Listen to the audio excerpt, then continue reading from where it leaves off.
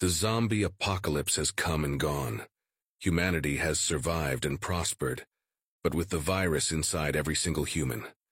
Centuries into the future, we are at war with an alien race, and they are horrified to learn that we don't stay dead easily. When the first aliens came down, hitchhiking on the meteor of 2039, it looked like that was it for us. Only a few dozen people died in the impact, in a sparsely populated area of Eastern Europe. The problem was, they didn't stay dead. The parasites that had been frozen inside that big hunk of interstellar ice and space rock used their remains like vehicles, hijacking the decaying biological systems of their dead bodies and driving them to find fresh hosts to infect, so the parasite could continue its life cycle in a home that wasn't falling apart. The parasites spread like wildfire, and pretty soon there were more dead than living in the Eastern Hemisphere. But the thing was, the infection wasn't subtle. It couldn't sneak up on you. If someone was carrying the bugs, they went crazy and fast, acting just like the dead, even if they were still alive. Slowly, the Western Hemisphere got it contained, and then started to push back into the old world. It wasn't pretty, and it involved a lot of bombs and napalm, but the infection was finally contained. We were just getting back on our feet, and despite the contamination to the environment from years of fighting the dead with everything from white phosphorus shells to low-yield nukes, we were seemingly coming back even stronger than before. In 100 years we'd come full circle.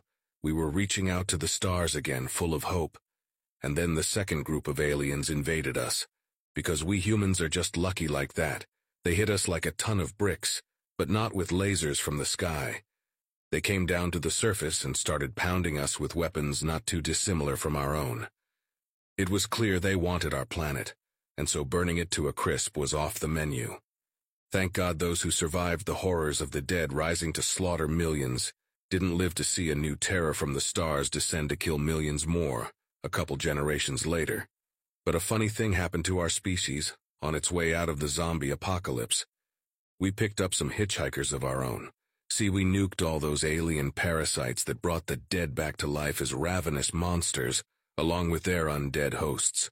We killed them with fire and salted the earth so they'd never grow back, which meant that the only parasites that survived our purge were the ones that, through random mutations, learned to mind their manners. Rather than migrating to the brain, a variant strain of the parasite stayed down in our guts, along with all the other tiny symbiotic life forms every human plays host to, and played nice with our bodies. And the nicer they played, the more of their offspring escaped incineration, just as its ancestors once made the bodies of the dead work for a limited time. The new strain of the parasite makes the bodies of the living work better and survive injuries that would once have killed us. We still die, obviously, but most people don't realize that we're a lot harder to kill than the generations of humans who came before us. Just as wolves and man were once bitter enemies, but man and dog are best friends, we've likewise made evolutionary peace with the parasite that was almost the end of our species. Virtually everyone carries it. Its eggs and larvae passed harmlessly from person to person via 1,000 different kinds of casual contact common to human beings. Like most of the general public, the invaders, the second species from the stars that has tried to consume us, still don't realize that they're really fighting not one race but two working together, both of which have a history of defying death to survive. But they will, after today. My name is Captain Brian A. Cortez of the USNA Armed Forces.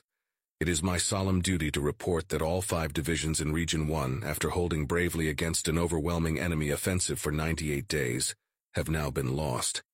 I, along with a few currently surviving members of my own division, have reached our fallback position, codenamed Lazarus Base. Most of us are already severely injured. Personally, I doubt that my parasites will be able to hold me together for much longer.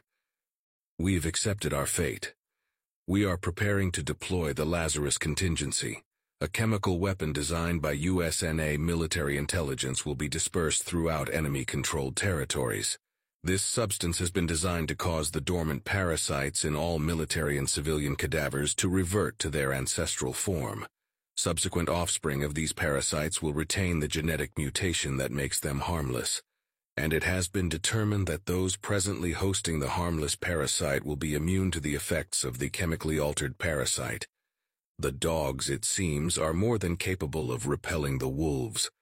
I've been informed that the enemy has located Lazarus Base, but I've already given the final order.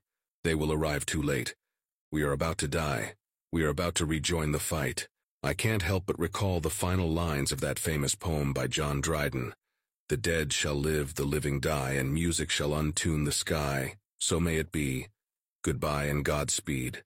The final transmission from Captain Brian A. Cortez, July 6, 2160, on the eve of VET Day at the end of the Second Interstellar War.